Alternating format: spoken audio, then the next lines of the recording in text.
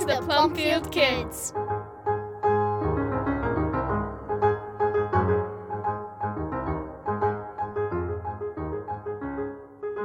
In this episode of Plumfield Kids, Greta, age 13, writes about Alta Halverson Seymour's book, On the Edge of the Fjord.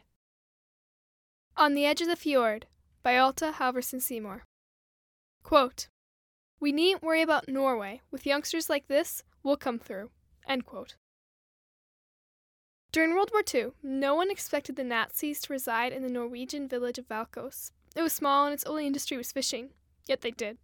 Maybe it was because Valkos, being on a deep fjord, had a large fishing fleet, or perhaps it was because they hoped to enlist the influential aid of Captain Engeland, who lived there. The captain was away when the Nazis came, but that did not stop them from taking up residence in his home.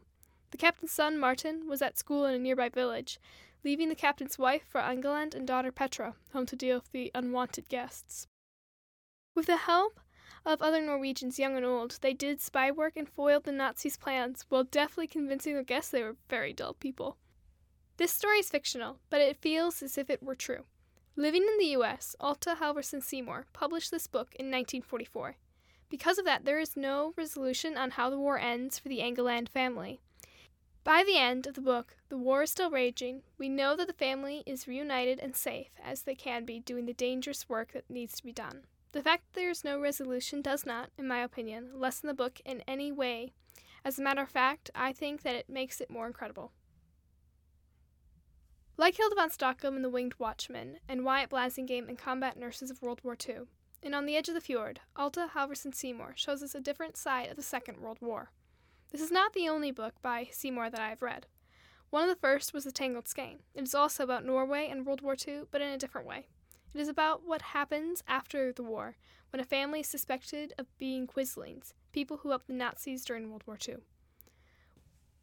One of the things I enjoy about Seymour's books is that they are really about the whole family.